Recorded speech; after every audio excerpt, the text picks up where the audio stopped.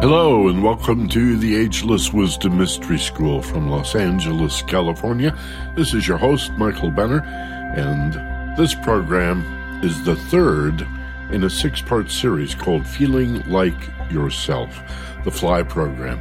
And we've done the first two, so we're up to number 3 now, which is all about the language of feelings, understanding the emotional hurt and heartache and upset as we experience it by facing it instead of turning away from it. Negative feelings are called negative only because they hurt. Actually, they have positive value. But if we turn away, we miss the value. We have to face our feelings. We have to have the fearless intelligence, the courage, really, to take a breath and relax. Know the difference between the fear of danger and the fear of facing your emotions, or the simple fear of confusion and unawareness. And recognizing that this is not really dangerous. This is my heartache. This is my hurt. This is my emotional torment. Look directly at it and into it in expanded levels of higher consciousness, or so-called expanded awareness. And that's why we do the meditation, to enhance our ability to translate, so to speak, the language of your emotional feelings. Now, in FLY number 2, which was Healing Childhood Hurt, we did a synopsis of the technique early enough in the program that our podcast listeners, this is a premium audio, the first 20 minutes is podcast freely all around the world. And podcast listeners got to hear that. I'm afraid we're not going to have the time to do that in this premium audio program. It's going to take the whole program to explain the technique, but I'll do my best to introduce it in such a way that those of you who are here for the free podcast will get a pretty good feeling of what we're talking about. Of the 6 techniques, this is my favorite. This is one of the most effective and powerful of all the visualization, personal development techniques that I teach and have taught for more than 3 decades. To understand the meaning of your feelings, I mean, the concept alone escapes most people. Who considers that, again, a so-called negative feeling would have positive value? Most of us turn away from our heartache and our upset. We push it away. We ignore it. We deny it. We medicate it with alcohol or recreational drugs or maybe pharmaceutical drugs. Or we find other strategies like just being too busy, the so-called workaholic or type A personality, a real good example of somebody that just doesn't have time or refuses to take the time, or maybe best said, has scheduled their life in such a way that they can avoid taking the time to look at why we hurt and what it means that we feel the way we feel. However, when we do that, and I call this Fearless Intelligence, it's the title of a book that'll be released early in 2015, so keep an eye out for that. We'll be telling you about Fearless Intelligence as it becomes available. But fearlessness is your willingness to face your anxiety and your stress, whether you call it fear or just a little bit of worry or nervousness or mild apprehension. It runs the gamut, but it's always a signal, just like the gauges and lights on the dashboard of your car, that you need to look under the hood. You know, when your gas gauge approaches empty, you don't replace the gauge, you fill the gas tank. And if the alternator light on your dash comes on, you don't fix the alternator light, you check the alternator or the belt and look under the hood. Well, in the same way, your hurt emotions are not really the problem.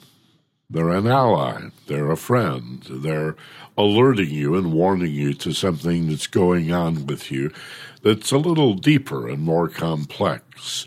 And you may want to consider taking the time to close your eyes to breathe and relax, to create a letting go feeling in your body, to feel nice and safe, so that you bring online your higher brain functions, insight, intuition, a quality of awareness and understanding that is shut down by stress and anxiety. Part of the fight or flight response, we lose these higher brain functions, not only when we face danger, but the fear of things unknown. That's the vast majority of our anxiety, is just unawareness and confusion.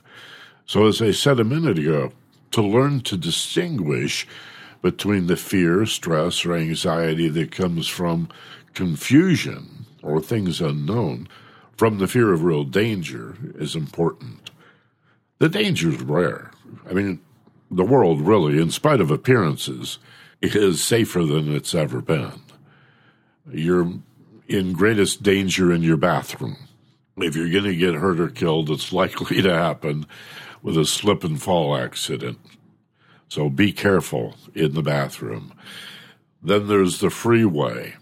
People who own guns or people who smoke cigarettes and eat fast food. These are the real dangers, not somebody you don't know shooting you with a gun.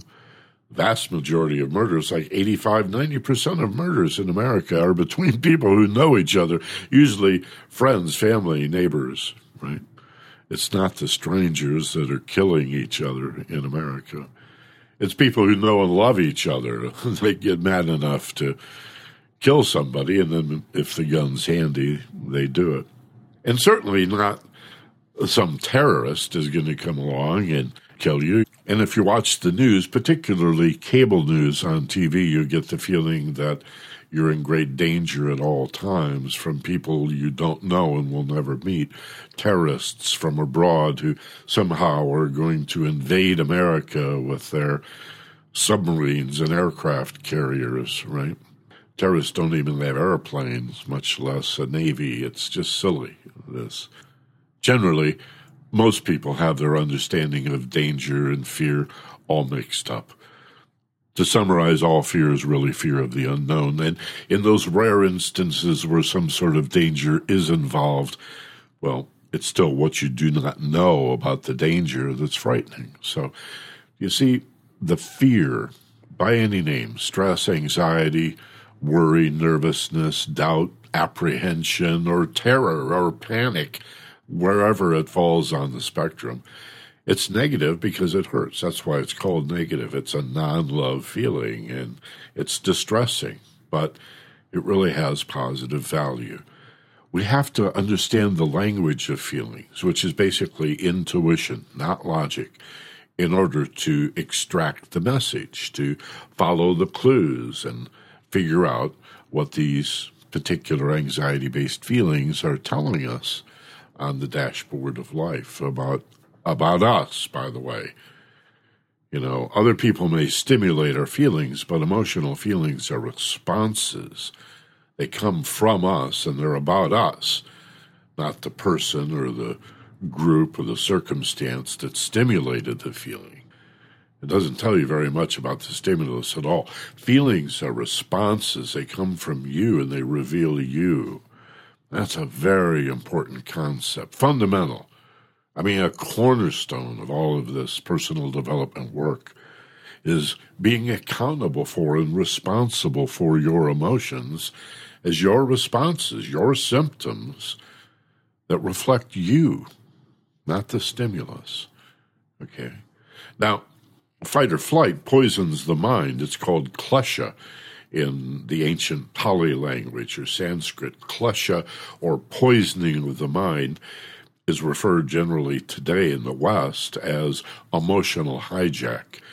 It's when the fight or flight response shuts down the higher brain functions in the neocortex and allows the limbic brain, the ancient lizard brain, to run the show. And the lizard brain sees things very simply as either or. Everything or nothing, all black, all white, no third way, nothing in the middle. Any difference, any variation is an opposite. And you'll notice when you get frightened or upset or worried, you begin to think that way. Everybody does. We see the slightest little variance, the most minor disagreement, as opposite, as if the whole world could be understood as a true or false dynamic. You're either with us or you're not, like a couple of teams playing a contest. Whose side are you on? Rather than the full array of possibilities, like, hey man, 95% of what you're saying I totally agree with, but there's this 5% over here, well, I have a slightly different view of that. And that doesn't mean I oppose you, it doesn't make us enemies, because 95% of what we're saying we can certainly agree on and tolerate each other's disagreement in this minor area. But the more anxious or stressed or fearful you are, the more likely you are to think in everything or nothing terms. And, well, you can see that in domestic disputes. You can see it in international affairs. You can see it in the foolishness of human beings who lose access to their brain power as a result of this klesha, this poisoning of the mind that comes from an inability or arguably an unwillingness to understand your emotional nature.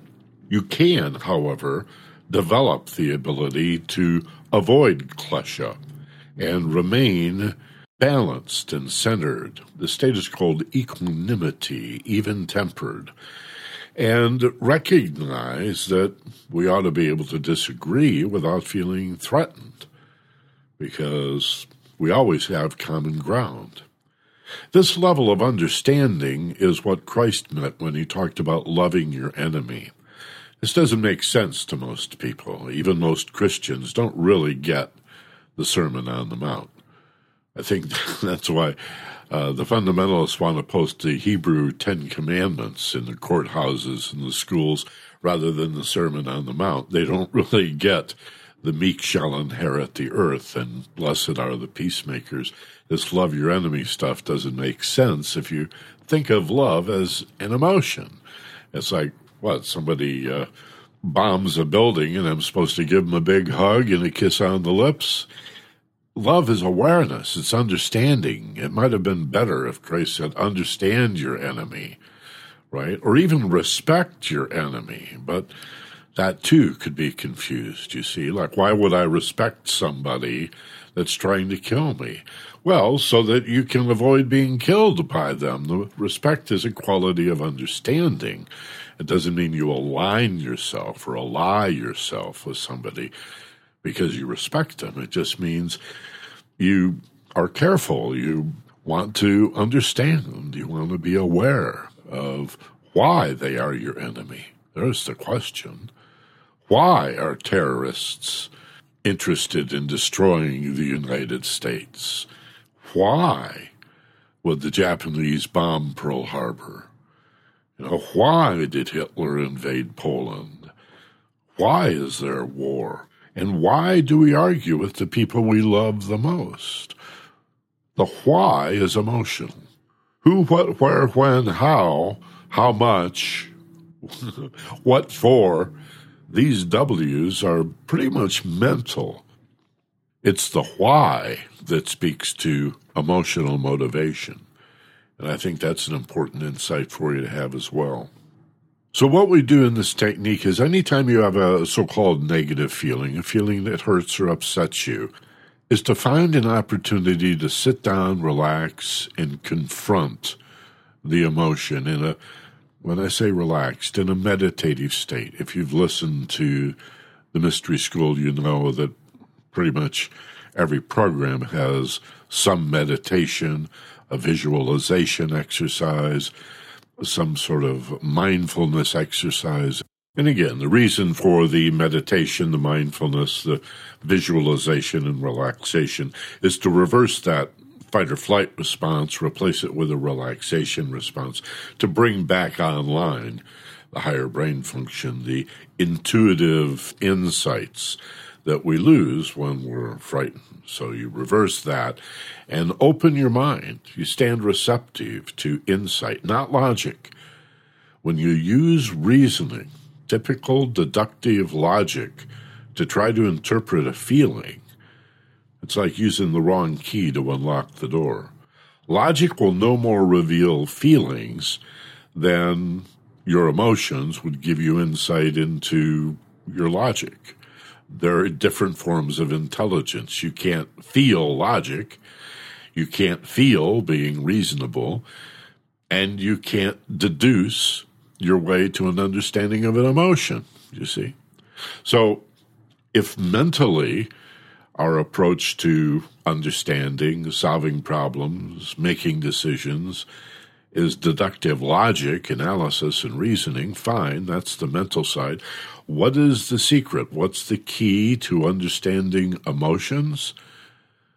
It's intuition, which is not illogical, but certainly it is non-logical. Intuition requires us to go to a state of relaxation where we hold a thought or a question in our mind and wait for a response to bubble up, to effervesce, in a sense, from the unconscious. And it will. You know the admonition, asking ye shall receive, knocking the door shall be opened, that kind of thing. You hold a question in your mind in a quiet state, you get an answer. You hold a question in your mind in a typical frenzied, chaotic, high-stress state, there's too much noise for you to hear any kind of answer. The intuition is a still, small, quiet voice. And you have to relax to quiet the din of the mental ideas competing for attention and the emotional frenzy all around it, you see. All of the input of thought, feeling, and perception. But when you relax, and your thoughts become quiet, and your emotions become calm, and the input of perception falls into the background, now you can hear that still small voice, and intuition will speak to you. And the great thing about it is it arrives with a sense of certainty, of confirmation, the aha experience, the eureka illumination. I've got it. That's it. Oh, my Lord, that's the answer. That's exactly what I was looking for. That's the way the language of feelings reveals itself to you. Well, that's all the time I have for the podcast, people. Now we're going to continue for the premium audio and actually demonstrate how to do this. If you're a podcast listener, thanks very much. I hope you'll consider subscribing for a single class, a 13-week quarter, or a full year at our website, theagelesswisdom.com. The THE is part of it after the W's, theagelesswisdom.com. Visit the site if only to click on the button that says free newsletter. All we need is your first name, your primary email address, and your zip code if you're in the United States. Those outside the U.S., just put a dot or a period in that blank and then click submit. And you'll get the free newsletter every week with links to the podcast. And know also that besides pulling the podcast with your aggregator from the iTunes store, you can also listen on Stitcher and stream without downloading to your smartphone or your tablet, however you want to do it. Streaming via Stitcher.com or download with the standard podcast and manage the programs like you would any other song or other podcast. So for our podcast listeners, thanks a lot for tuning in. Be gentle, love life, and take care of each other. This is Michael Benner from Los Angeles.